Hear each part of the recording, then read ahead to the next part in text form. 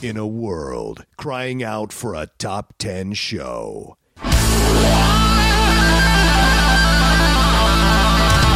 John Roca and Matt Nost are here to bring you the top 10. Take it away, boys.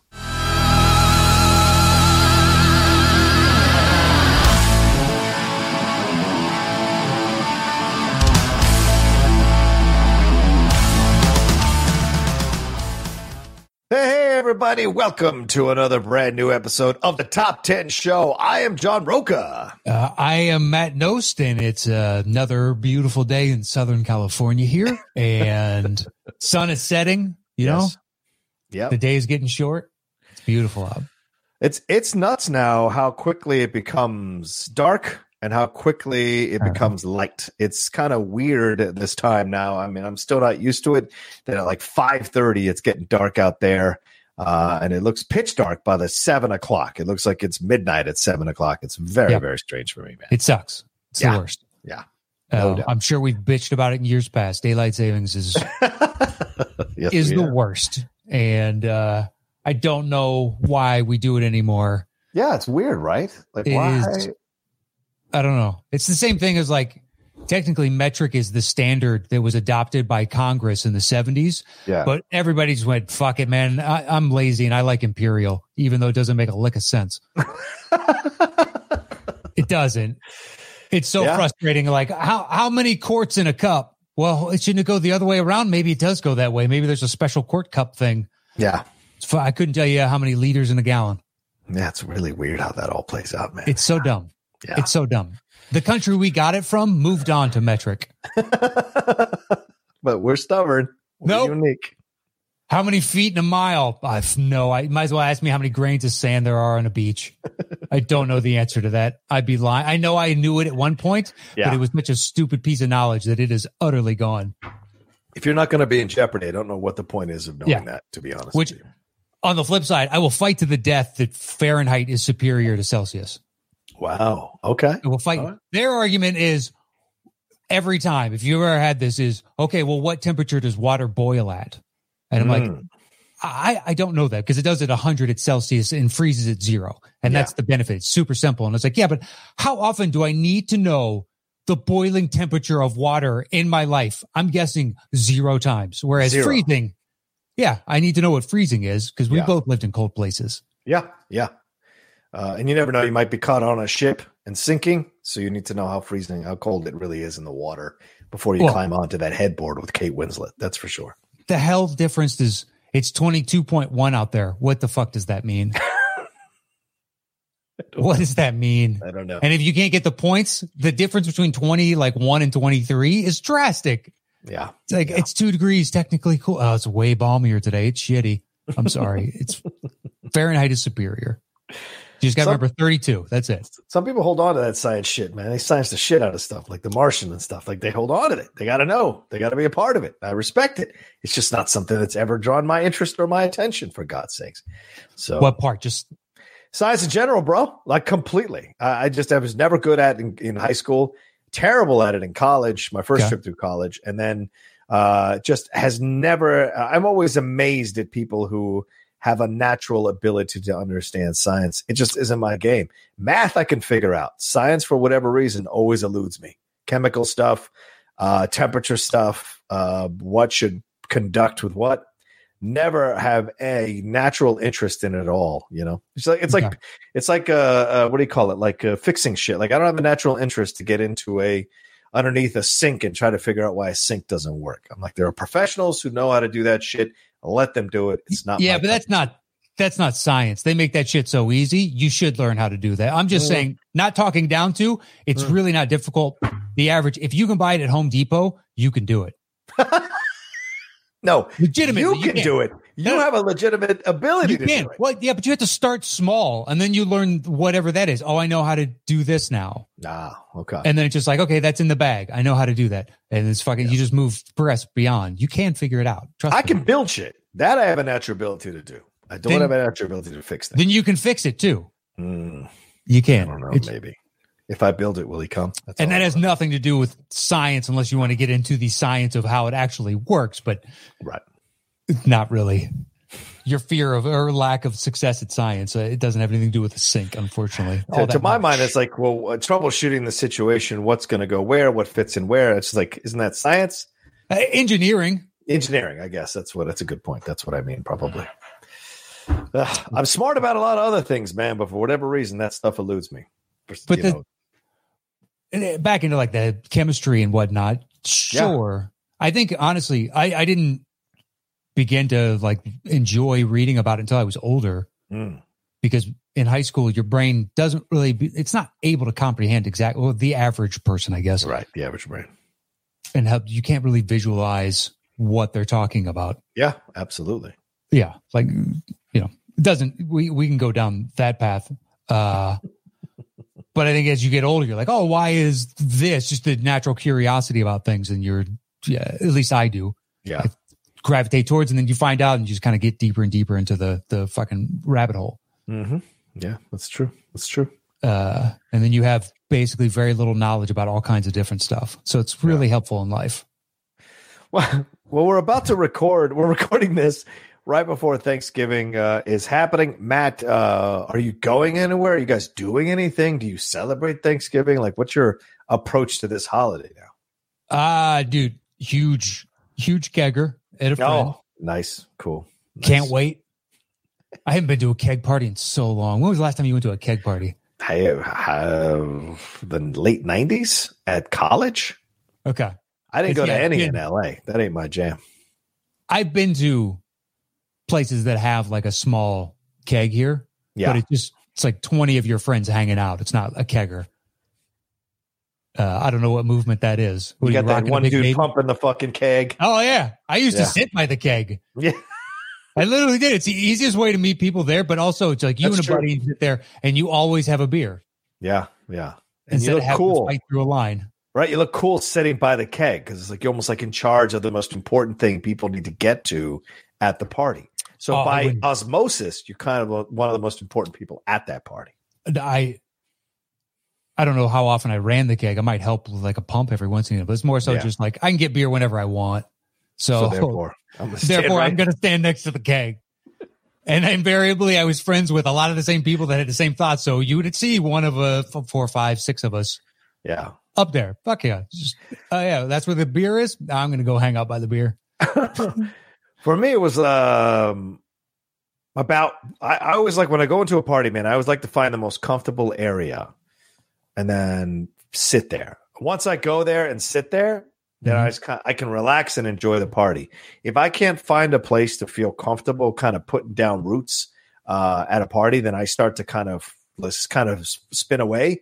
And then eventually after an hour, I'm out of there. I can't stick around. So for me, I always try to find the most comfortable couch or the comfortable seat and just chill out there. And when I was younger, I used to be self-conscious about it all, dude. Oh my God. I was terrible about those things at parties. I was just like so nervous around parties and nervous all this kind of shit because I was always uncool in my mind. And not that I'm cool now, but like I was uncool in my mind back then. But then as I got older, you kind of, let go of some of that. And now when I go to parties, I'm just like, fuck it. I'm supposed to be here. I came. Now I'm comfortable in a chair or comfortable in a location and I can just chill out there. And if you want to come talk to me, you know where the fuck I am. And if you don't come talk to me, I can amuse myself just fine. The whole time. So we have to go. I like it. You're picking a fight with imaginary people at this party that you just made up. I'm not picking I don't need you. Fine. Stand over there the whole time. It's fine. Knock yourself out. Or are you know where I'm at. Exactly. I don't know why you're dictating terms on this fucking utopian party that apparently sucks. This party sucks. It's controlling the interactions. It's the way I am. I went to a party with a girl one time years ago, a friend of mine. Well, I didn't know her at the time, but she had a great plan. She went to this party that was 2 levels, only knew a couple of people at the party. Attractive woman. She sat in a chair in the middle of the room. So when you walked into that room, the first thing you noticed was her. Mm-hmm. And so people, and she sat there and she never moved from that chair except to go to the bathroom or whatever. But like people would come into the room and they would immediately be drawn to talk to her because she's sitting in the center of the room. And I thought this was fascinating. This was the way to do it. Like you just sit there and you're like, I'm in the most like it's the most spotlighted thing in the room. So you have to come to me when you walk into this room, or at least recognize that I'm there, like acknowledge that I'm there. Wow. Like, yeah. My first thought would be, what a dick. I don't know. Right in the middle of where people need to be walking and you just plant your chair so you can be the center of fucking attention. Get the fuck out of the way and sit where the seats go. Hey, it worked out. A lot of dudes went up to try to talk to her. A lot of people. I'm sure. That worked out. That doesn't count, though. A lot of dudes will walk up and try and hit on all kinds of things. Oh, that's fair. That's fair. So she didn't have to try that hard if she really didn't want to, my guess.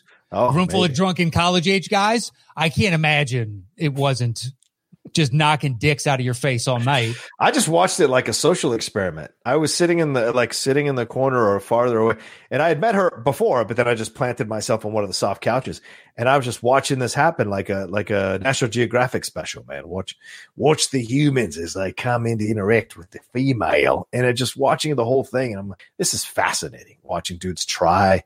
Watching dudes get rejected, other dudes talk, and then eventually find their moment to kind of, hey, so can I get your number? Blah blah blah. So I've always marveled at people that do that. You know, I've never had an easy ability to do that. So I would always watch other people do it and be like, wow, that's pretty incredible. I can't do what you're doing. Yeah, well, you're not in those environments anymore. So long time ago, man. No. I used to have a buddy that every once and again. Okay, so think of smartest kid you knew that you hung out with, like got good grades, and he was in really good shape. So he partied with us, but at the same time, like he went to the gym, he ate right, he did all the things you should do, and go out drinking. He was a lot of fun, like just good dude. 5 times through college, 6 times. I just hear him like I'm sitting on a couch. Hey, no, check this out. And I look around and he's got his dick on like my shoulder. What? And what? Wait, you laugh every time because it's the one dude who never misses a class, works out, like nicest guy.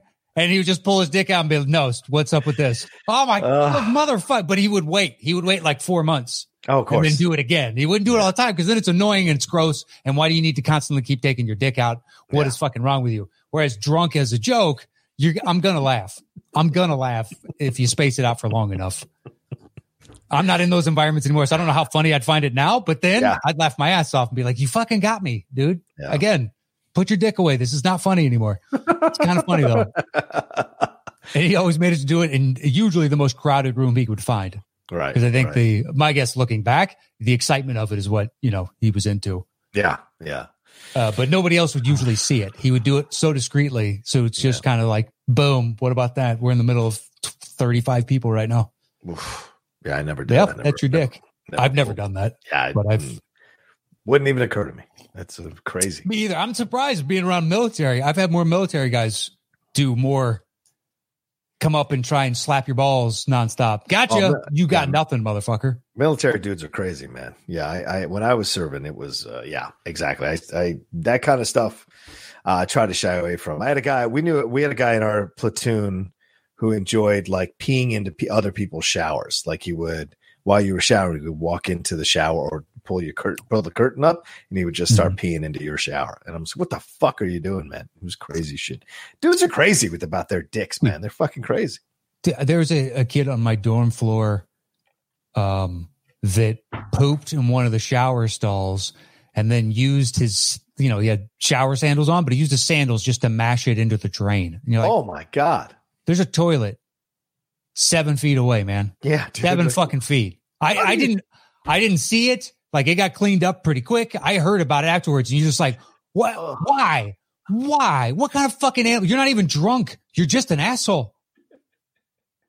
Like it's one thing if you're drunk and you're like, dude, that's stupid. You're an idiot. It's another when you are stone cold sober and that was a calculated decision on your part to shit in a shower stall and then mash it in. Like that's so gross. Gross. I'm almost done with my shower.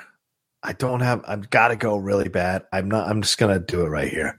That's a bullshit excuse. It is. It really is. It's a bullshit excuse when there is a toilet 7 feet away. Oh, mind blowing, man. Max 8 feet. I mean, there's 2 shower stalls at the end of the bathroom and there's fucking ridiculous. Yeah. And before you say like dudes are disgusting, I've talked to quite a few women about some of the shit women pull in bathrooms. Yeah, they got their own stuff. Woo, it's nuts. Some of the stories I've heard from some of the women I've dated about the stuff other women pull in those showers and in those toilets and in those common areas. You're just like, holy Mary, mother of God. If you're just sitting there and there's a used, tampon or fucking maxi pad just right there, and you're like, oh, that's so gross. That's so gross. Well, I'm sure they've seen so many of those. Oh yeah. Had to. If you ever use the bathroom at a bar, they've got a little box over on the side, but that thing's disgusting. I felt bad for the guy that had to clean it at the club. It's like, that's a smelling salt right there.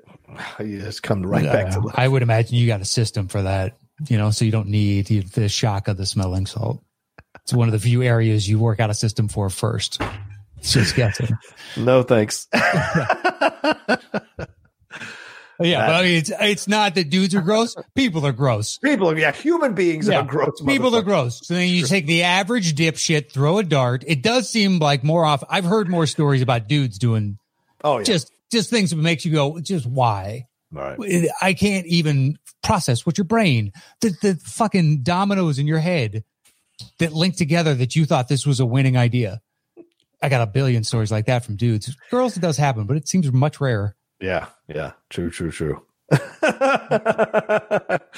Well, I don't know how we segue into our list for today. But you know how we do it? Magic. Watch this magic segue. Please, go ahead. I'm just saying, that's it. It's magic. And we're into the show. That's a good point. Yeah, that is our show. Today we're doing the top 10 movies about magic. That's right. Magic. Wizarding stuff, abracadabra. Magic all that kind of in stuff. the movie. Magic. Yeah, exactly. Magic has to have been in the movie. It may not have to be a central part, Matt, but it has to be in but the movie. They got to use magic at some point. Yeah. And we limited only one per franchise. Yes, true. So it's not going to be, certain British movie fest or a certain New Zealand movie fest or a certain limit our options there. So we spread the love around. Talk about some movies we never talk about. I know I'm forgetting stuff. Oh, yeah? Yeah, there's got to be ones. Oh, yeah. You and I both will probably forget a number of them. Yeah. On this one, because once I started thinking about it, I was like, that counts. That counts. That counts. Yeah. So I know flat out I'm missing some stuff. Yeah. I have to figure out a different lighting situation. This is another shitty thing about daylight savings. I don't have proper lights set up in here. There are no real lights in here. So boom, it's just going to get a spotlight on me in a black background. Ready for my close-up, Mr. Roca? All right, well, let's do it, man. Let's get into it. How does the show work before you go fully dark? How does the show work?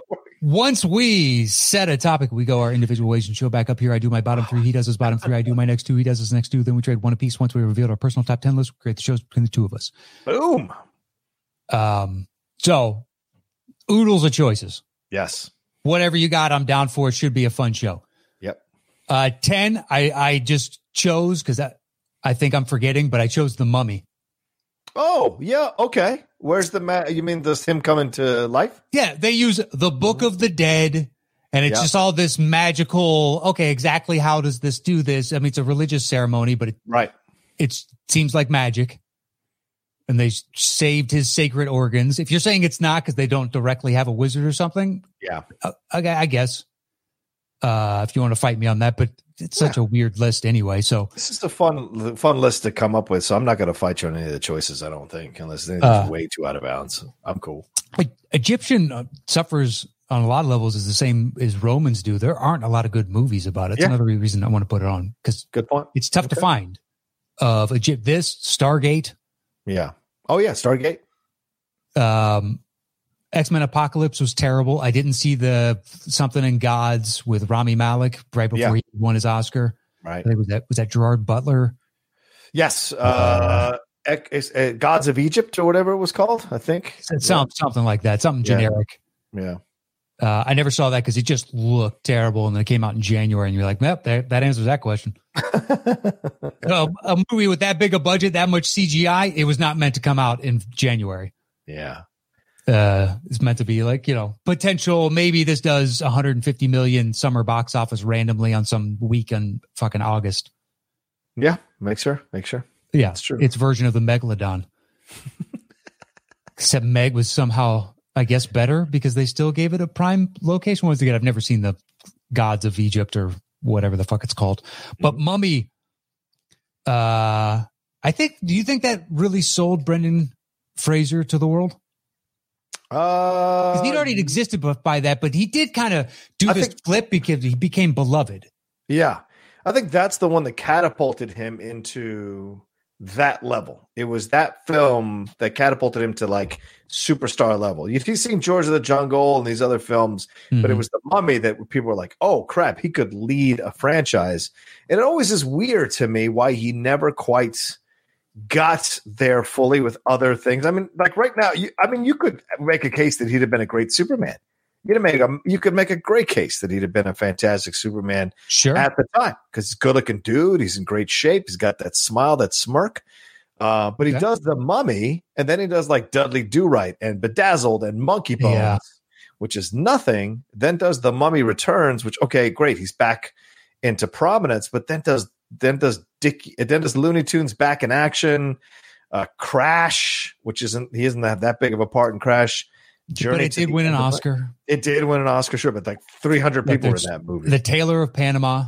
Yeah, that was good because that was a nice good in that. difference. Look, before he did all that, he had School Ties, so he's got this like smaller indie movie credentials. Yeah. Mrs. Winterborn. Yeah, he built his Airheads. People liked Airheads. I like Airheads. He kind of built his status as kind of this actor in smaller movies, independent films, and then really blew up with The Mummy, but never was able to fully turn that into anything, which is weird because if you have asked the average person that watches movies, they like Brendan Fraser. Yeah, they do. And he's a damn good actor, man. He is. Yeah. And I will say this, the piece gets more and more believable, as technology improves. Age. That piece looks better and better. That's true. Imagine Sean Connery if he had access to those pieces early on. That's right. That's a good point. But the last few years, though, he's come back into prominence with The Affair. Yeah, Trust, which was great. The Doom Patrol and Professionals, all those being really well received, and him getting a lot of plaudits for his great work. So yeah. Sometimes it's just the way it goes. Maybe he just didn't have that inclination to go and try to be one of those mainstream stars. Yeah, maybe it wasn't for him. He had a shot though, and it's just weird to see it didn't really materialize beyond that. Very true. My number 9 is Labyrinth. Still a film I have not seen. So knock yourself out. Okay, so the fact of the matter is, I don't think you would like it. Yeah, probably at this age, I don't think I'd like it. Yeah, because I showed it to Catherine. Who's it should have worked for 1,000%. She saw it like 4 years ago, and halfway through she's like, do you want to finish this because I'm good? And I've seen that movie so many times, many times. But I could understand, I could tell she wasn't enjoying it, so I already knew it didn't capture her imagination, so to speak. Right. So I was like, yeah, I'm fine with. So I don't know if you would like it at this point because my babysitter rented it when we were younger because we used to go and get movies like that all the time. Okay. Just go to the local VHS store, some mom and pop with like paneling on the walls. You know what I mean? Those generic racks. And you just walk through and at that age, I was grabbing cool covers and being like, what is this movie about? Type of jazz. Right. And Labyrinth was one of the ones she chose to rent, and we watched it, and I've loved it ever since. But I don't know. You may enjoy it. It's got a lot of fun and whatnot, but it's a puppet movie with David Bowie, and it's got a darker edge to it. Yeah, Jennifer Connelly and a cod piece.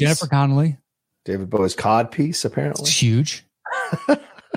It's ridiculously huge. It's one of Lindley's favorite movies, and she's always surprised that I've never seen it. But at some point, maybe I'll break down and Yeah. I mean, it has binge. Not to say that it has a Tim Burton-like world, but it has its own fleshed out version, like he is able to do, or Wes Anderson or whatnot. It has a real sense of its own identity, which is good, I think. But I will be intrigued. I think it's got a nice dark edge to it. There's some real terror because the Goblin King steals babies that no one loves. Ooh. And if they aren't rescued within 24 hours, they're turned into goblins. And those are all the goblins that surround him. And all kinds of, exactly. For a kid's movie, that's pretty fucking dark when you think about all these goblins are former kids. Right, right. It's depending on what age. It's almost like the Pinocchio thing where the kids get on that island and turn into donkeys. Yeah. Interesting. Okay. And he's got the right amount of menace, but it's got the right, it's got a good amount of heart. But there's still this dark undertow underneath. I think it's still successful personally, but couldn't believe it halfway through. And she's like, I'm good. Wow, really? It's got good songs. Yes, they're puppets, but they're so beautifully made that you don't give a shit. Like the acting on them is excellent. Right, some are wearing like full prosthetics and others are, you can tell they're fucking puppets. Yeah. But it's really good. There's only whether it's fire eaters, fire walkers, fire something. You can flat out tell that it's someone stood in front of a green screen and they put in a separate animation thing for the background. It looks bad. Right. It's like Harryhausen-esque. You can tell the shift, but none of the rest of the time can you? Yeah. But yeah, if she loves it so much, then I think she might be able to sell you on the magic of it. Yeah, maybe. We'll see. Never Ending Story is one I won't go back and watch. That's another one of her favorites. Not good. It's just like it's melodramatic. Yeah. I don't know. I liked it as a kid. Now as an adult, it's too much. I'm happy like Atreyu dies. I wish Atreyu would die sooner because I hate like all that whole chunk through the movie to me is nappy time. I'm out. Yeah. This fucking sucks. This is not the fun you're setting up to this really. Yeah, I didn't care for it. Yeah, I hear you, man. Absolutely. And the magic at the end. Yeah, you could keep us going. Just keep believing. Oh, fucking stop. Close the chapter on this. Let him die. Let him die. Number 8 for me is Willow. That's a slight punt. Okay. So, yeah, but good choice, man. All right. My number 10 is Oz the Great and Powerful. Okay. Is that a punt at all, or is that on your list? We only said one per franchise, so I did not choose Oz the Great and Powerful. Okay. I don't really see it as part of the franchise because it's a completely different thing without any of the actors from the original. Really? But I mean, is it really? It's the same fucking franchise, man. There is no return to the Oz the Great and Powerful if there is no. But there's no movie Dorothy. That shall not be named. I don't give a flying. You tell me they're two separate, distinct, different things. Hold on, let me see here. I might have to break the rule. No, I don't have anything else, man. There wasn't that many that I. Well, there aren't that many that I would. Let's see here. Maybe I can find something real quick. That I did. Let me give you some suggestions that potentially may have had some of these others. Yeah, I don't know. I mean, no. Oh shit. No, you know what? No, let's kill it. All right, that's fine with me. I can kill it because there is another thing that I do want to put up on this list that I think is fair to put on this list. Actually, all right. Yeah. All right. Let's do it. So then my number 10 is Houdini, the 1953 movie with Tony Curtis and Janet Leigh. And of course, he's well known as a magician. So it's Houdini. It's fucking Houdini. Name me another magician from that era. Yep, there really isn't. There really isn't. But yeah, it's a film that I grew up watching and seeing on Saturday afternoon TV or whatever. And it's Tony Curtis and, of course, Janet Leigh, his wife. But it tells the story of Houdini. And for the longest time, I thought this was the way he actually died, doing a trick on stage. The water torture trick that he does. And then someone kind of tried someone rigs the trick so that it keeps him in the water longer than it needs to. And either Janet Leigh or somebody kind of screams when they realize that he's actually going to die, and they shatter it with an axe, and he spills out of it, and he has some final words to his wife, and then he passes away. I thought that's how Houdini actually died. I didn't know later you found out that it was something in his chest or a heart attack or something that happened. No, he got Was it punched? So yeah. He got punched in the gut. So he had super duper strong core muscles because he was, regurgitating things and whatnot, just doing and always being bound and everything else. So the story was he could take anybody's punch to the stomach. Didn't matter how big and strong you were. His stomach muscles were so strong and he would do it for people, but he had to tense his muscles. And apparently this dude hit him before he was paying attention. Oh, and it just straight fucked. He came in, clocked him, and he died because of that. Right. Okay. All right. Yeah. That's the story as I've heard it. I don't know if that's true or not. I wasn't there. Fake news. Could be. Fake news. Oh, fake news. I don't buy that Houdini died like that. I like your version much better. Yeah, I mean, that's the thing that I don't understand sometimes. Some of these stories, they twist around and turn around. So, in the end, that's where I go with that. So, yeah, Houdini was really good. For those of you who are classics watchers, this is one that you should put on your list for sure. I thoroughly enjoyed it and loved what happened there in the movie. And if you haven't watched it in a long time, do yourself a favor and watch it. It'll actually be something fun for you to enjoy. All right. So then if I can't have Oz on the list, which I'm really mad that you took it off my list. It's your list, man. I just one per franchise. I understand the distinction you're making, but I think it's yeah. I think it's negated by the overall, and you agreed with me. I did. Otherwise, you would have put up with a fight. It's true. You made sense. Then my number 9 is Hugo. Do you remember Hugo? Yeah. I've never seen it all the way through. It's not that I have anything against it. I just haven't seen the first 45 minutes. Yeah. This is a pretty awesome thing. I loved Hugo. Scorsese directs it. Yeah. Scorsese with Asa Butterfield and Chloe Grace Moretz and Ben Kingsley. And Kingsley plays that old filmmaker who did that trip French to the moon. Maker. Yeah, French. Georges, what's his name? I forget George's name. Metier, something like that. Let me see him look it up. Oh, Georges Méliès, and all the things that happened there in this train station. You got Sacha Baron Cohen as this kind of inspector who is trying to capture Asa Butterfield and capture Chloe Grace Moretz.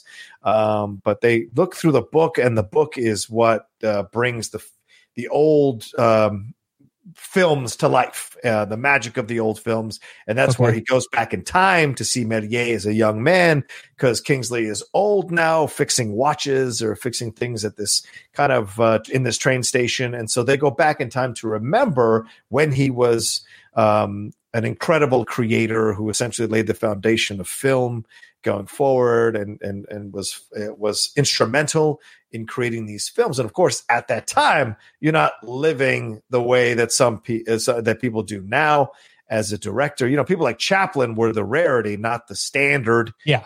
And so somebody like Méliès, especially at the beginning, was not. So it's a great magical trip into the past as obviously a love letter to film from Scorsese through the eyes of this kid. And I think it's based on a book as well. I think so. I think you're right. Yeah, John Logan adapted. It's based on Brian Selznick's book, The Invention of Hugo Cabret. So, but dude, it's one I go back to watch, and it's one of these anomaly Scorsese films, Matt, where you when you think of Scorsese, Hugo is rarely the first thing that comes up, or even the first few films in your mind that comes up. But it's still a damn good job by him as a director to have such a deft touch to tell this child's story, and of course connected to Georges Méliès. And Kingsley does a great job. And to try something 3 decades in. Yeah, right. Directing at that point and be like, I want to do something completely different, which is really interesting. Because there are certain guys that do it practically every movie. And we're like, all right, I'm going to try and make this. Yeah. And it's audacious.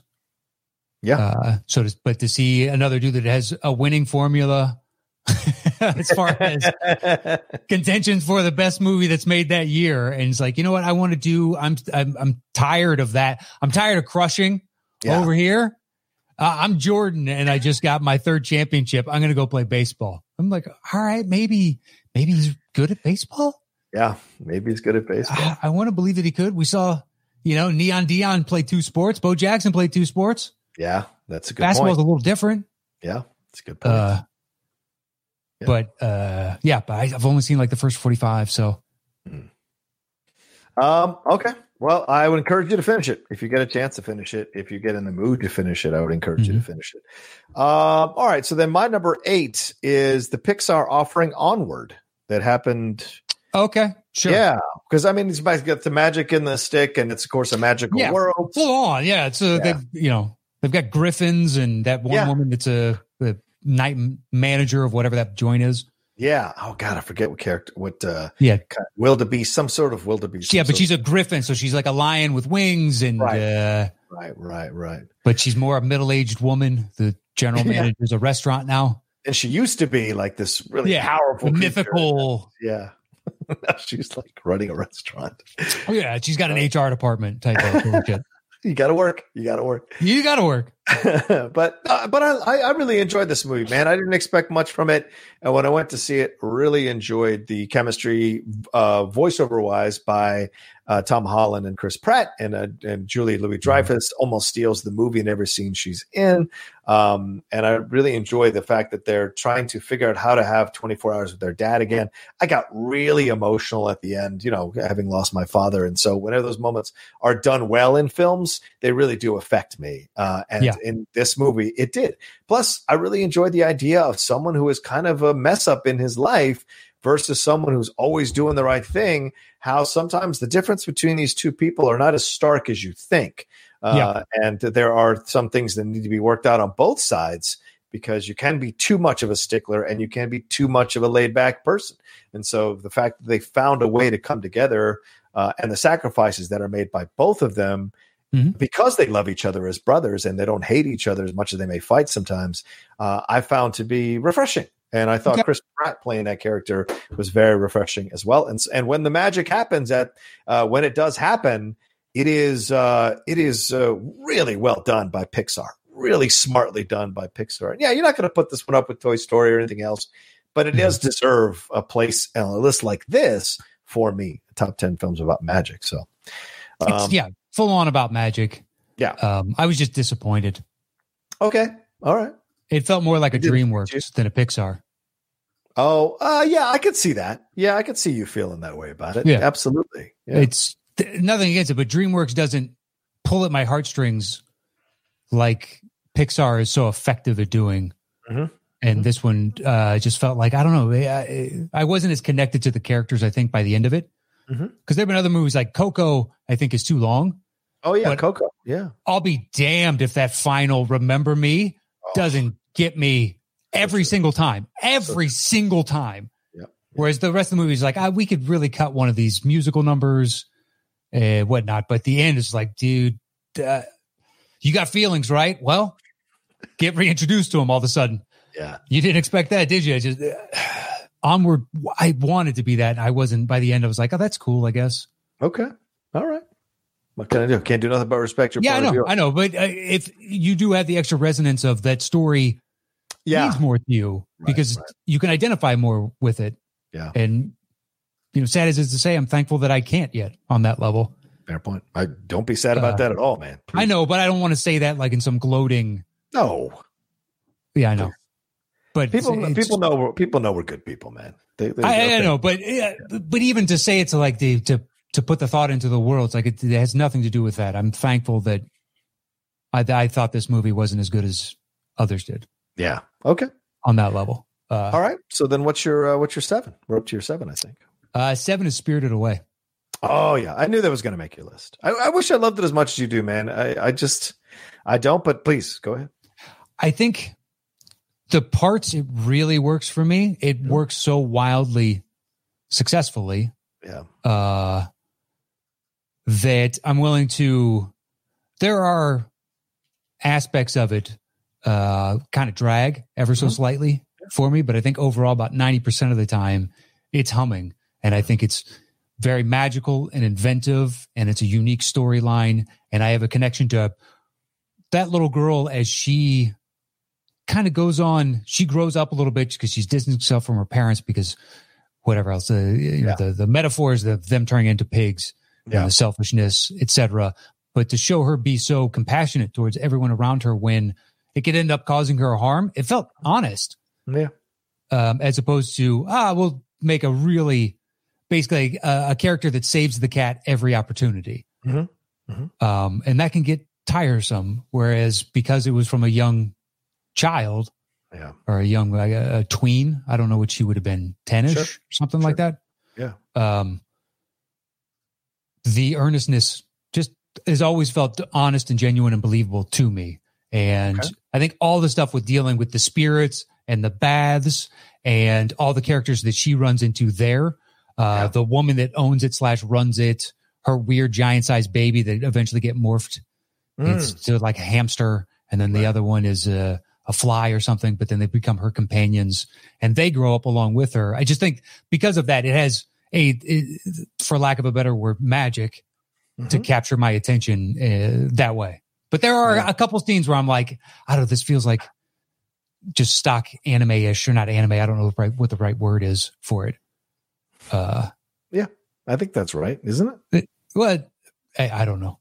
I'm not as well educated, so I'm sure I'm getting it wrong. But anyway, Spirited Away, that's my number 7. All right, fair enough. All right, what's your number 6? My 6 is Kubo and the Two Strings. Oh, yeah. Dude, I wanted to put it on, and I almost put it on and took Houdini off.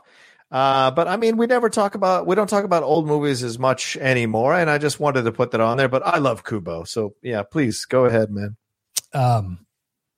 So it's when they get it right for me, they really get it right. Yep. And even when they get it wrong, a la Box Trolls or Missing Link, I still have things that I appreciate the living hell out of, especially in Missing Link. I think that movie is pretty dull. Yeah, but I agree with you. It's kind of dull. Yeah, but I'll be damned if it doesn't. That is the most beautiful claymation. Just the cinematography, the choice of certain scenes, the scope of it for claymation, that is mind-blowingly impressive. Yeah. And Kubo actually has a nice mix of the two because they have the fantasy elements and they bring in like that ghost dragon type thing that is his grandpa, but also the smaller moments, the look of the monkey character that Charlize Theron? Charlize Theron. Yeah, exactly. Yeah, and then McConaughey's the beetle type of character. Yep. But they're origami that come to life because he's got a magical instrument type of thing. But it's, I mean, man, that's why I'm always jazzed when Leica's coming out with something else and be like, when you crush it for me, it is a grand slam. Yeah. Yeah. The only one I don't think I want to ever rewatch is Box Trolls. Yeah. Yeah. That was kind of disappointing. I was just bored. Whereas at least Missing Link is a feast for these eyes. Sure. Visually, it's a pretty incredible film. And the voiceover work is good too. Yeah. The voiceover is always good. I'm not denigrating that. I just found the overall story in Box Trolls just boring as all shit. I was expecting to like it too. Yeah, me too. I saw it opening weekend. Huh. All right.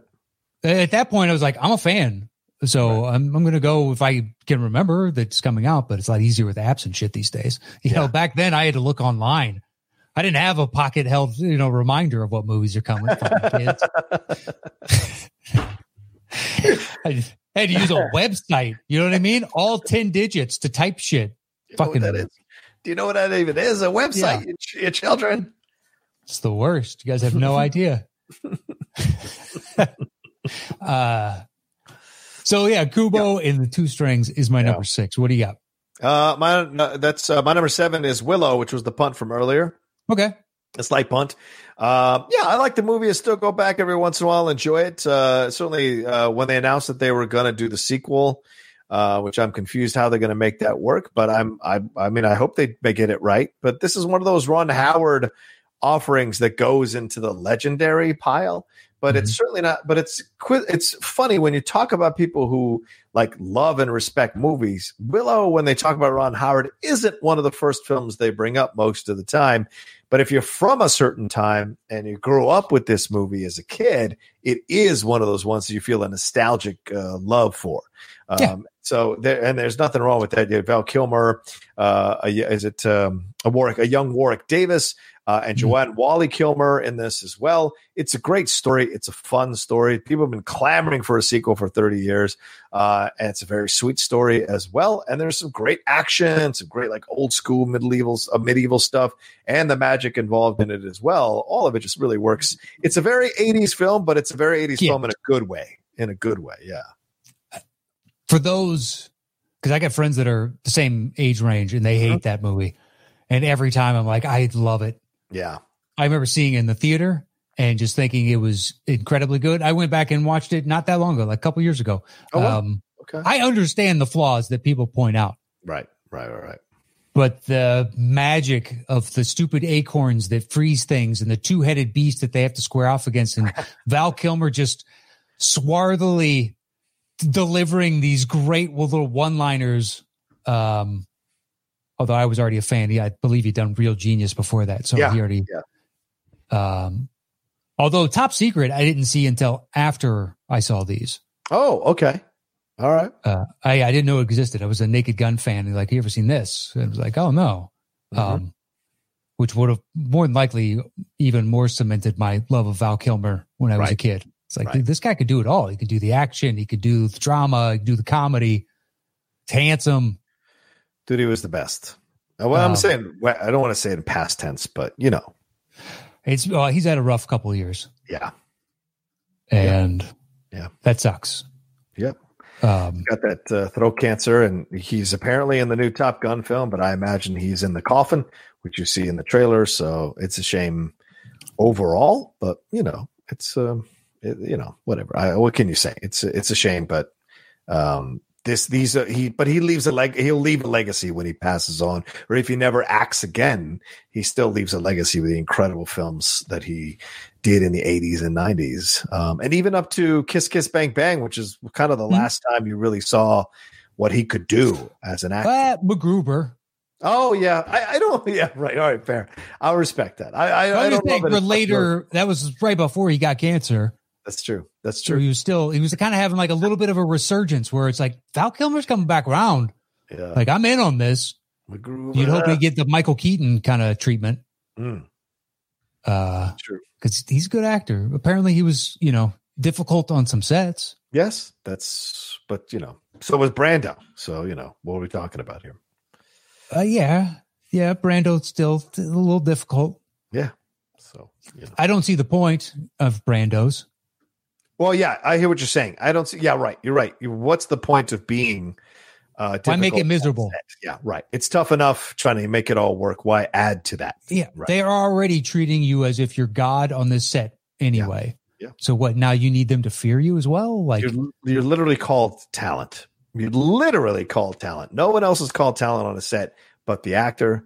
And so if that isn't enough for you, then what's wrong with you? Yeah. And then amongst actors and directors and writers and producers and movie studio people, he's Marlon effing Brando. Yeah. Right. So they're all like, it's Marlon. So they already fawn over everything you do for them to make them worry about the fucking just ridiculous emotional swings of a petulant child. Yeah.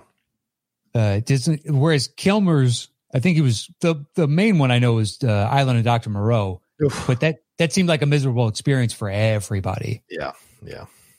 So I don't know. I don't know if he instigated or just followed the lead of others and be like, fuck it, I'm not having a good time either, and just started acting like an asshole. Yeah, maybe. But also maybe he was just feeling himself at that time. Maybe he was. He's prime Kilmer at that time, man. I mean, he's about to be Batman or right after Batman. So he's got that vibe that he is like king of the world, Yeah, wow. Is it right before or after? What do you want to say? Right before or after? I say right before. Yeah, I think right before. Yeah. You looking it up? Yeah, I'll look it up right now. Let's see here. Right before. Okay, hold on. Before you look it up. Okay. Let's go even closer. How close before do you think it was? 1 year. 6 months? 1 year? 1 year. Yeah. 1 year. That's what I would say. Batman. All right. Let's take. I'm gonna say like 14 months. I'm gonna go just a little over you. My bid $2 is what I'm saying. We're both wrong. It is after Batman Forever, and it's after Heat, bro. Ooh, wow, that is tough. Wow. Yeah. I would imagine Brando came in swinging, acting like a jerk. Mm-hmm. They're out shooting on location and what seems to be like a nice place, but maybe it was muggy every day and there's mosquitoes nonstop and all that jazz. Right. And he was like, that dude is awful. I am so pissed off. Yeah. I want to believe that because all you hear from Brando is Brando. Yeah. He acted like this a lot. Yeah. The documentary, if you haven't seen the documentary, I can't recommend it enough. I don't know if you've seen it, Matt, but certainly. It's better than the movie. Yes, absolutely. Not even close. Richard, the movie is one of the worst things I've ever seen in a movie theater. Oh, 1,000%. It's terrible. 1,000%. It's painful to sit through. It's not good. I wanted to ask the director because I got a chance to sit down with the director for like 40 minutes to talk about Richard Stanley. He did that movie first, and he's the one they cover in the documentary.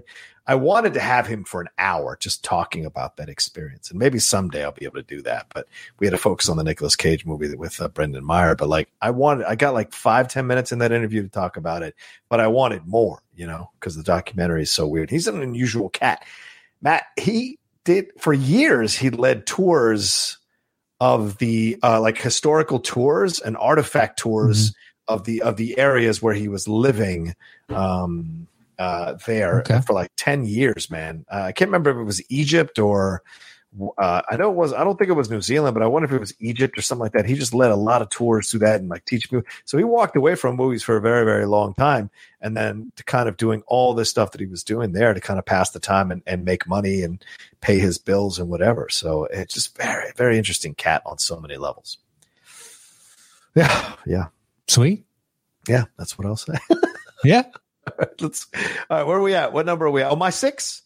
Sure. So my 6 is the controversial choice, and I know a lot of people are going to be pissed about it that it's this low, but it's the Two Towers. All right, it's fun. Yeah, not by much. That's fun. That's fine. All right, what's number 5 as we go into the second half of our show? My 5 is The Wizard of Oz. That's a punt. Okay, just believable. Trust me, this is my top 5. You could tell me any which way on my top 5, legitimately. Yeah, 1,000%. Yeah. All right, what's your 5? My 5 is Doctor Strange. Okay, I chalked that up as superhero, so I didn't count it. That's just me personally. Though. Okay. He's magic. It's magic. He is magic. Yeah. Totally. I just was like, it's superheroes, and there's a lot of magic going on. When you said one per franchise, I just was like, okay, Doctor Strange.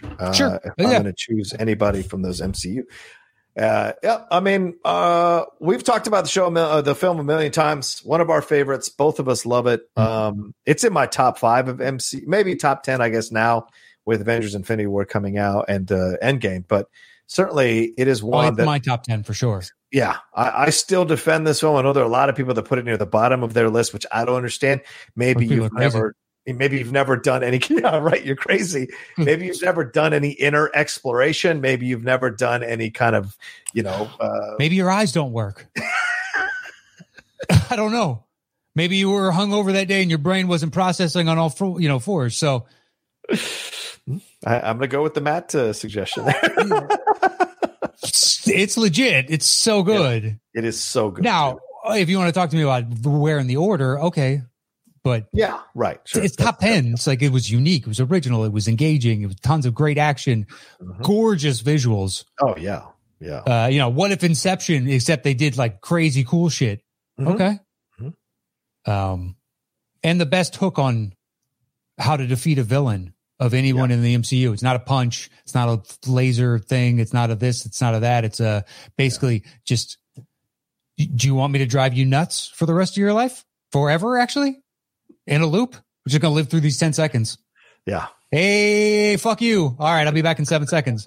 Hey, fuck you. And just forever. Because that's what we're set up. And what a great way to end it. It is, right? What an incredibly intelligent way to end it for sure. Yeah.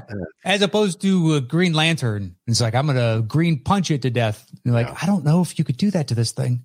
Or you're just fighting, which a lot of the Marvel complaints were, you're just fighting an alternate version of yourself. Like Killmonger is basically an alternate version of Black Panther. Loki is an alternate version of Thor. So it's just like those were the villains for a long time. Never thought about it like that before. Are there any others? Yeah.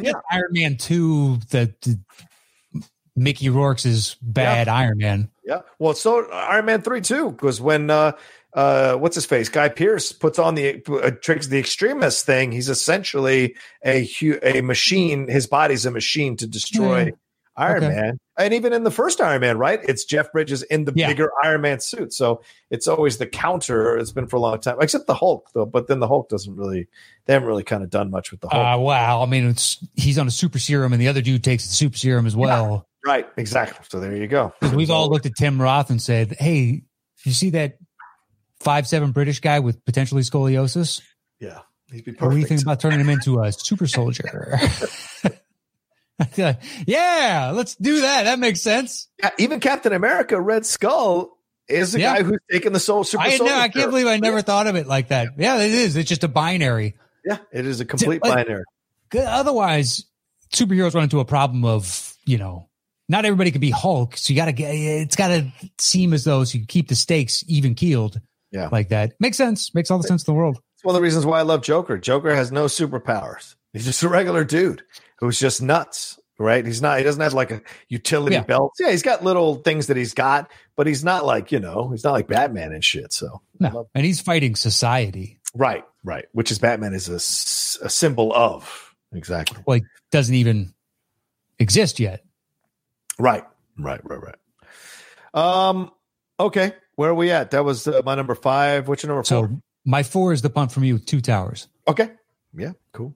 Yeah. Once again, you could sell me on this is the top 2. I just like my top 5. They're all kind of equal to me. I don't know how I rank the top 5 because I genuinely do like all of them pretty much equally. Because I find them all very rewatchable over and over and over again. Even Wizard of Oz, I've seen that a lot of times, and I'm more than happy to, hanging out with some family. Like, you want to throw on some Wizard of Oz? Yeah, let's go for it. It's been a couple of years. It's a great movie. Two Towers is my favorite of the second trilogy. I believe yours, or the first trilogy rather. Yeah. The Two Towers is my favorite of the 3 for sure. Is it your favorite overall, or does Hobbit supplant? The I think the second Hobbit movie is a rival for Two Towers for me, and it depends on the day. Depends, and the Hobbit ones are about to come out in 4K. All 3 of them as a collection in December. So guess what? I'm going to be buying. But but Two Towers. I don't know, dude. I don't know if anything rivals Helm's Deep. That fight at Helm's Deep it's awesome. It's just maybe one of the greatest battle scenes ever in the history of film. The whatever scale miniature it is, because you can see production photos of them like walking around, but it comes up to like the wall is, I think, crotch or waist level ish type of thing, and then there's the big tower itself of Helm's Deep, and then the sheer scope of it, where you can see that the source material for the overall stories is World War One. Yep. That feels like a World War One battle, where you have 2 entrenched forces and then you're just trying to break through a line. This just happens to be set more of a medieval fair, but it feels like World War One. It's got all the little pieces here and there. I love the dude that runs in with the bomb, and it's new technology to them, so they don't know what to expect. And then suddenly, no one has ever broken the walls of Helm's Deep you get introduced to new technology, and it crushes your old defense. Just like all the shelling in World War One. They built these massive super forts that could stand all of Napoleonic cannon fire, because that's the biggest the world's ever seen. Fast forward a couple decades. Like, oh yeah, now we're pouring concrete footing for this cannon we're shipping in that fires 115-pound shells at you from 2 miles away. Suck it. So to see that represented, by this guy running in, almost looked like the Big Brother ad from Apple, where the woman runs in with the hammer and goes to throw it through. It's technology crashing through. And just to see this guy running, he's got this fizzing little bomb. Oh, it's so cartoonish, and it's always captured. It just, every time I see it, a little smile on my face. What a great little addition and a huge explosion. You know, it's a miniature, but it looks so believably real. Yeah. Just Weta went from something I'd never heard of to the gold standard. Yeah. Yeah. That's amazing. Yeah. Agreed, man. But I mean, like, it keeps your attention. Like the first one I don't like because there's a lot of running across the plains and blah, blah, blah.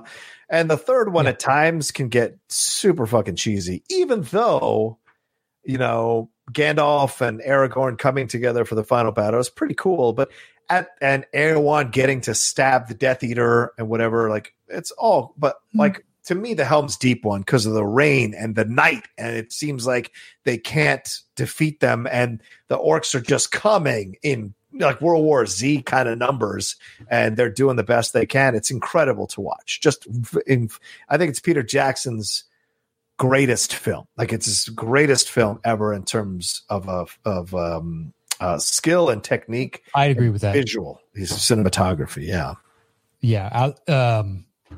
I mean, I guess it'd be this, and then maybe number 2 is They Shall Not Grow Old.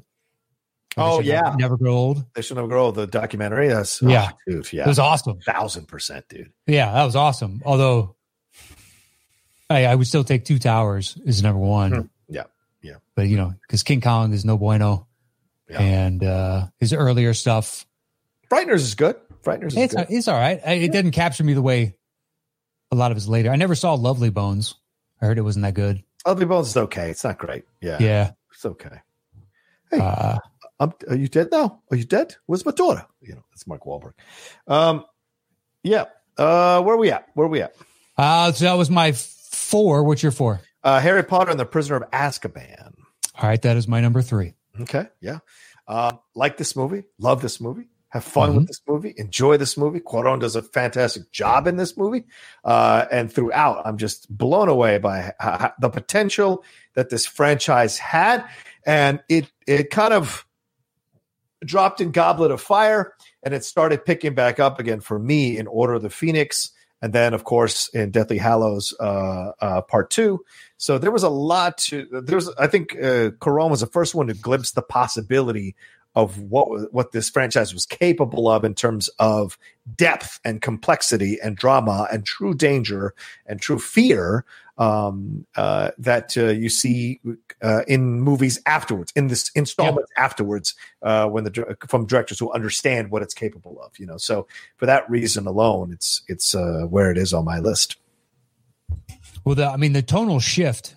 2 was a little bit darker than 1, but it was still made for younger audiences.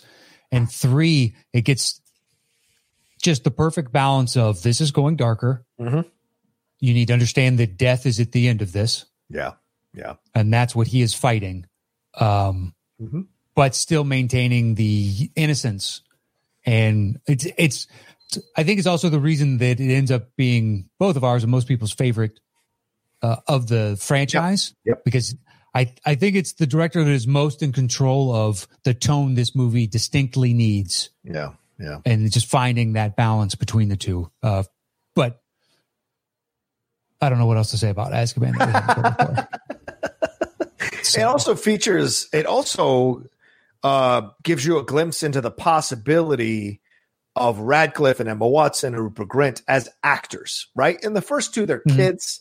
And they're child actors. But when you see some of the more adult or mature situations that they find themselves in 3, you really see these kids step up to the plate as young teenage actors and bring the kind of, and show you the breadth of their talent at that young age and what's possible, what potential they have once the series is over, this franchise is over, to do work outside of this franchise and be just fine doing so. And all 3 of them have walked separate paths, but all 3 of them have accrued respect for their work after Potter, you know, and this was the first film that showed you what was there, what could be there. Yeah, they got depth, they got chops. Mm-hmm. Yeah, as Matt said, chops.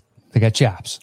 All right, that was my 3. So then my 3 is The Wizard of Oz, which is okay. It was my 5. Yeah, your 5. I mean, this one, Matt, it still holds up. It's a classic for a fucking reason.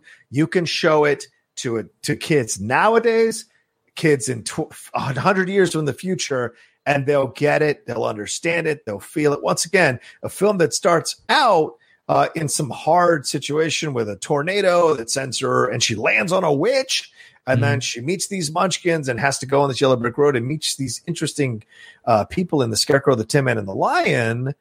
But then the witch is coming after her the whole time, and the flying monkeys and that score, all of it, you sense the dread throughout the movie. No matter how playful these songs are at certain times in the movie, the dread of her death is never far away, no matter how much is going on that looks like she's going to be fine. Yeah. It's crazy to me that this hasn't come up on more lists. We have not talked about The Wizard of Oz all that much in all these years of doing the show. It's a good point. Yeah.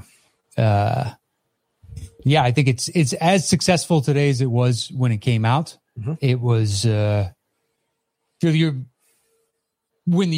end when you see the pivot and you see that the Scarecrow is one of the family friends, right, and the Tin Man. It's like it's one of those earlier times where they're asking audiences to kind of step beyond. Like the storytelling needs to expand and have depth, and even within this child's movie, ostensibly, yeah.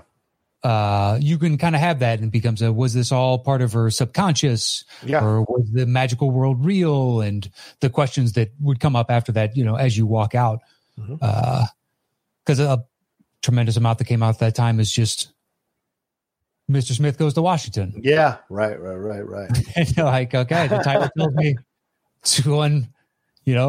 Farmer Billy had to go to the blacksmith. Okay. I get it. So was it like a long journey and it wasn't in your town or something? All right. Right.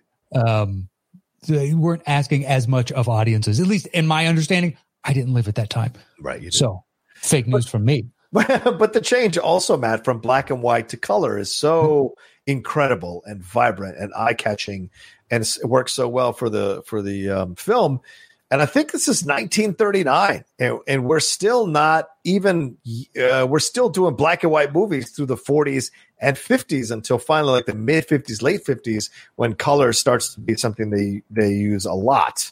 So that as well, right? Is it 1939? Yeah, 1939. So it kind of predates the usage of color and shows you the potential of color.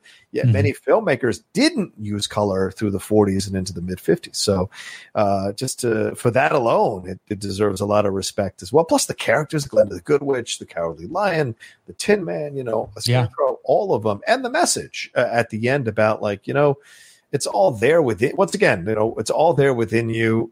All the potential is within you. Sometimes you have to realize that it's there.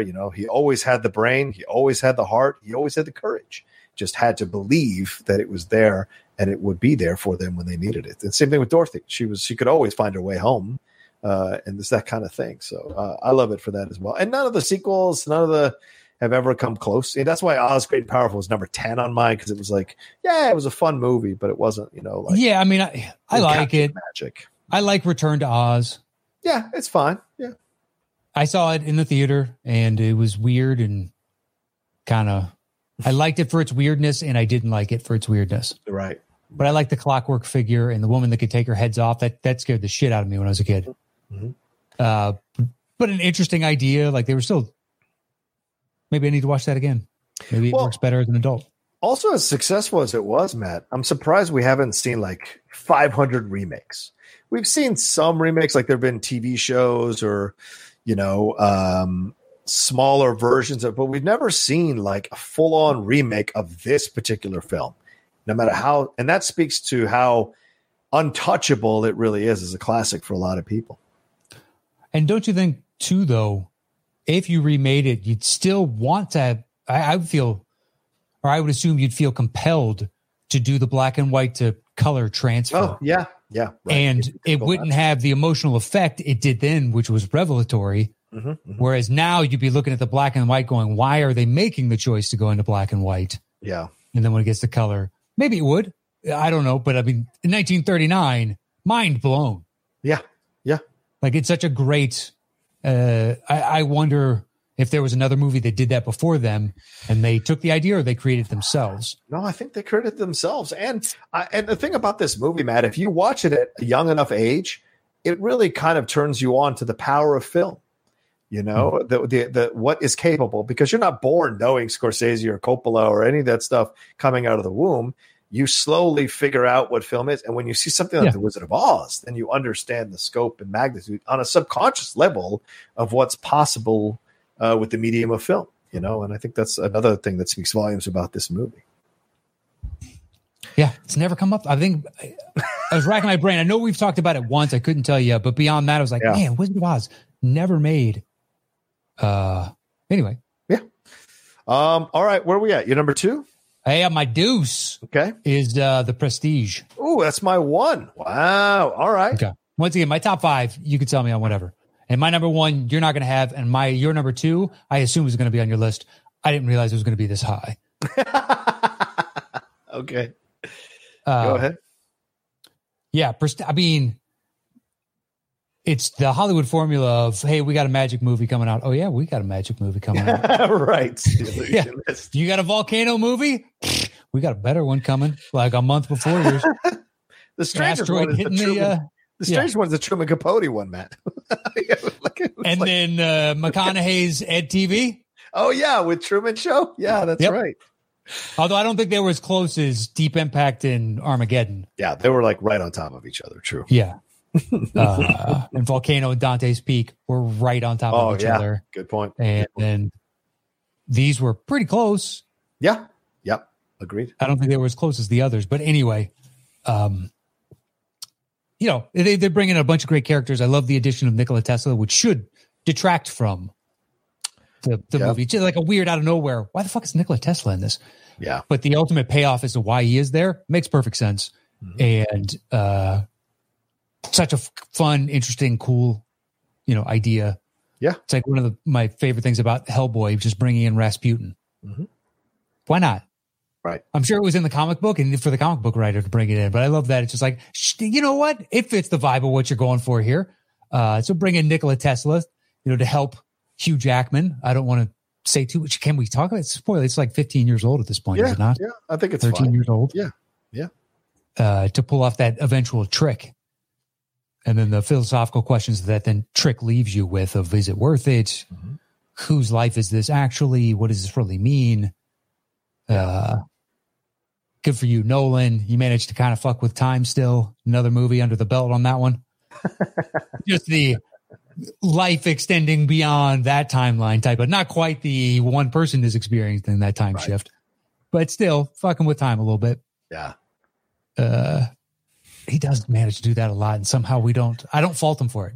He's timey-wimey, man. I know, but some people do. And I think Tenet is where he finally, went too far, man, in my opinion. Yeah. Yeah, I need a good streaming copy at this point. I can't see it in any theater, so. Yeah. Theaters are closed down here too, man. It sucks. Dude, new lockdown, bro. I know, bro. Man, I respect it, bro, but so do I. You do what you got to do. It sucks. Yeah, exactly. But anyway, so The Prestige. What do you got?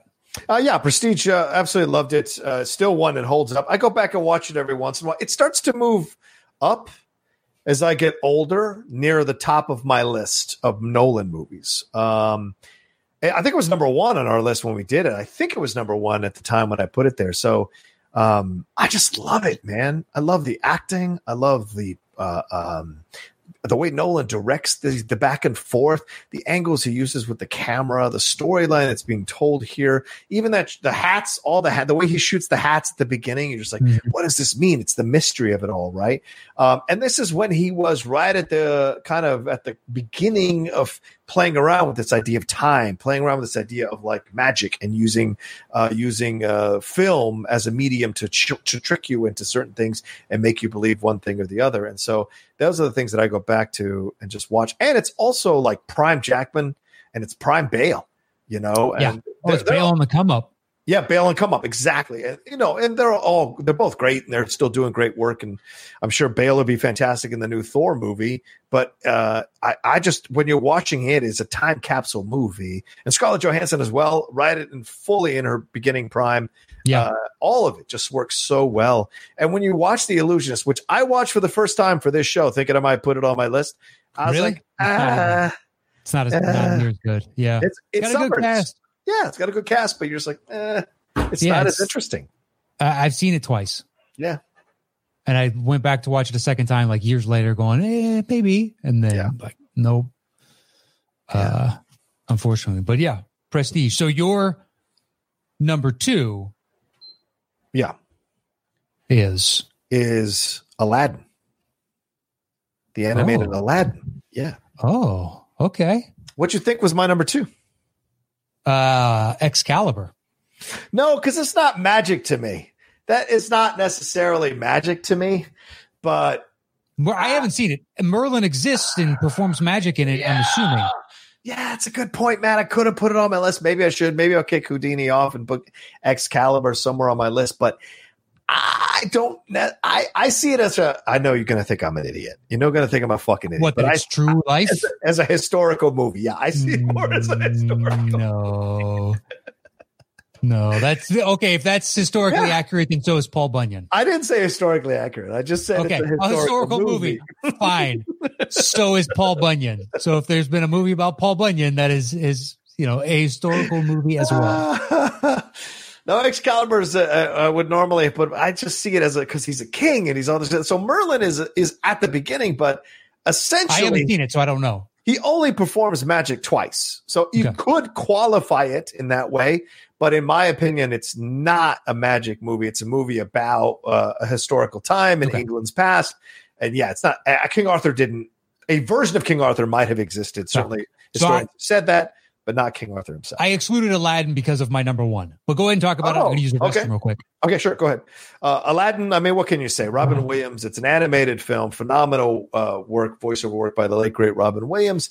Everybody involved in that film. It still holds up. Even the live-action remake I thought was good. But, the magic of the first one is very, very – magic of the original, rather, is so difficult to capture.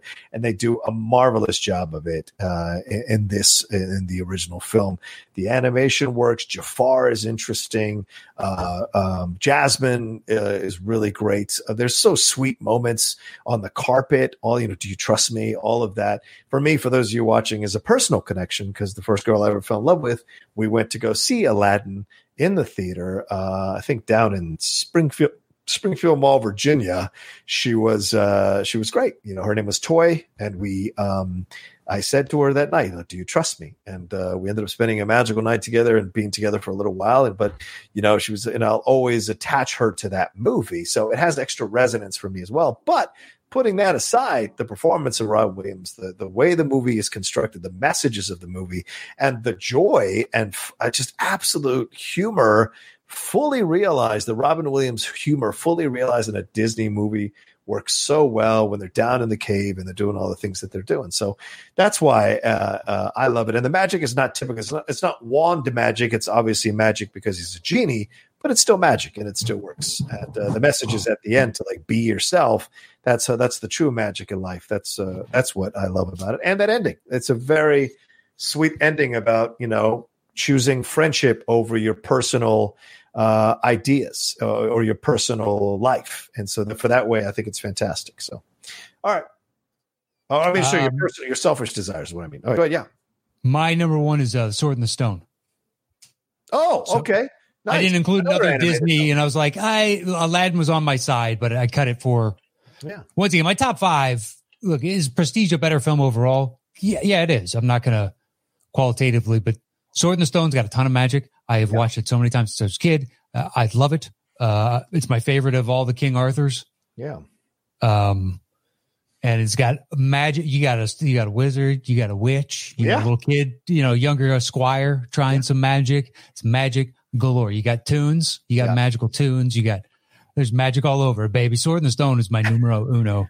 I didn't think you'd have it. No, that has more magic than Excalibur, dude. So I think that totally qualifies in my mind. Oh, it's pure. It's all about the magic. It's about Merlin. Yep. eventually this kid, spoiler alert, becomes King Arthur, but you don't realize that until much later on in the movie. Yeah. But yeah, they turn themselves into fish and into squirrels, and he has a wizarding or magic off against that witch where they turn. One's a dragon, another's a porcupine, then turns into an anteater versus a snake and it's got all the whimsy and whatnot, but it still has like the dark overtones. Like when there's snakes, there's a muskie or a northern pike or whatever that is trying to kill them. Right. Big, huge razor sharp barracuda like teeth. Yeah. And they're birds, and there's like an eagle that's trying to kill them, and there's squirrels, and there's always the peril of you think the grass is greener type of thing. That's what Merlin's trying to teach him. Yeah. Because he knows, this guy's going to be king one day. Mm-hmm. And Archimedes just ain't having it. I got to watch this movie. I've never seen it, Matt. You never seen it? I've never seen Sword in the Stone. So good. For a Disney movie from that time, it blows me away that it doesn't have a princess. You know what I mean? Yeah. And everything else that was wildly successful for them, by and large, had a princess at that time. Still does. That's the formula now to this day. But yeah, it was even Robin Hood has the Maid Marian princess type character. So but Robin Hood is nowhere near as vaunted as Cinderella, Sleeping Beauty, True. Snow White. Yeah. Those are their mountaintops, whereas Robin Hood's fun, even though I think it's better. And Jungle Book, I think, is better. Yeah. Just as an overall more enjoyable. For me, as a boy, as a kid. Yeah. Yeah. Not to say I didn't love those. I still love those, but I found all those others better overall movies. Mm-hmm. Anyway, Sword in the Stone is my numero uno. I respect it, man. Let me grab the bongos. Well, that's our separate lists, and now we're going to combine it together to make the show's top 10 movies about magic list. Let me grab the bongos before we do that. All right. So it seemed only logical that The Prestige is number one, and some combination of Azkaban, Two Towers, Wizard of Oz. And then we'll have to do the Sword in the Stone, and then Aladdin, Square Throwdown. We both have Willow, and that is it. Okay. All right. So I think Prestige won. Yeah, that makes sense. Where'd you have Azkaban? 4. 4, right? So Prisoner of Azkaban probably ends up at number 2 then. Okay. And we have Wizard of Oz. Yeah, 3-5. Yeah. Two Towers was 4-6, so I'd say Wizard of Oz next. Okay. What, and then Two Towers? Two Towers. And then I would say Sword in the Stone and Aladdin. Yeah, Sword in the Stone is 1 for you, right? So Aladdin for me too. Okay, yeah, makes sense. Let's see. We both have Willow, and that is it. Okay. Where are we at right now, number-wise? We're at number 7, so we got to put in number 7. So do we want Willow at 7? Yeah, we might as well put Willow at 7 since it's down in our bottom areas anyway. All right, I got my 6. What's your next highest? Doctor Strange at 5. All right, Doctor Strange. You got a 6? I had Two Towers, so 6 is yours. All right, Kubo. What's your next highest? Onward at 8. Okay, I got Kubo at 7. Okay. All right, done. Boom. All right, here we go. The top 10 movies about magic. Yeah. At number 10. Spirited Away. At number 9. Kubo and the Two Strings. At number 8. Doctor Strange. At number 7. Willow. At number 6. Aladdin. At number 5. Sword in the Stone. At number 4. The Two Towers. At number 3. The Wizard of Oz. At number 2. Harry Potter and the Prisoner of Azkaban. And our number 1 movie about magic is The Prestige. That's right, The Prestige. Great stuff. A lot of great movies to talk about. As Matt pointed out, great to dive into Wizard of Oz a little bit when we haven't done that. That's the point of these lists now. We try to kind of focus on movies we haven't talked about or haven't counted down. Those of you who've been with us for this ride for 5 years, you've heard us talk about some of these films over and over and over again. Those of you who are newer fans can go back and listen to us talk about some of these other films in our earlier shows. but we try to kind of mix in some of the more newer stuff or some of those films we haven't talked about before. And certainly we got that done today, I hope. Damn straight. So thank you to everybody that tuned in this week. We appreciate it. If you want to do us a favor, you could tell a friend about the show. That would help immensely. Otherwise, you can follow me anywhere at Matt Nost, or check out Settle the Score. And if you feel like being a patron, we sure would genuinely appreciate it. And if you'd like to do that, head over to patreon.com/the top 10 with the number 10. And whatever you could do would mean the world to us. But if you can't, you just want to listen, well, thank you for that as well. Absolutely. Yeah. If you can't be a patron, liking the video, sharing the video, and leaving a comment below, a positive comment below, is always good for us. Or a constructively critical comment, that's always good too. Down there, it elevates it. And look, our channel is monetized now. So you guys coming to like our videos, leave comments on our videos, that increases our ability to get a little bit of revenue as well from that side. So that'd be great too. So if you've been a fan of ours for a while, take a 30 minutes, go into there and just like kind of watch a minute of each of those videos. Gives us a view. Hit a like, leave a comment, what have you. Game the system, baby. Yeah, I mean, whatever works. That's the way you got to look at it. So, and thanks to everybody who's been supporting the show for so long and being our patron as well. And please come aboard. Now's the time when we need you the most, as we're starting to expand and build more things out, doing more shows like Golden Ticket. We want to keep the Top 10 brand going. And you guys spreading the love and bringing new people in, or you guys have been on the fence about supporting the show as a patron, now's the time to come and do it to get us, push us further and further down the road to become, something that people turn to enjoy their day. And so many of you have told us how we've entertained you during this COVID time. So we can't thank you enough for letting us do that. So you can follow me at The Rocha Says on Twitter and on Instagram. And if you want to come find our YouTube channel, just type in the Top 10 and either one of our names or both our names. It should come up, and then go and subscribe to that as well, so you know when we drop the new videos on there. And if you don't mind going to my YouTube channel as well, youtube.com/John Rocha Says, and see all the stuff we got going on there. That's it for me, Matt. Anything else? I don't believe so. Everybody, when you're hearing this, we hope you had a good holiday here if you're here in the States. And stay safe out there. Wear your masks, wash those hands, and let's get through this second wave here stateside as quickly as we can. Enjoy your holidays. Adios.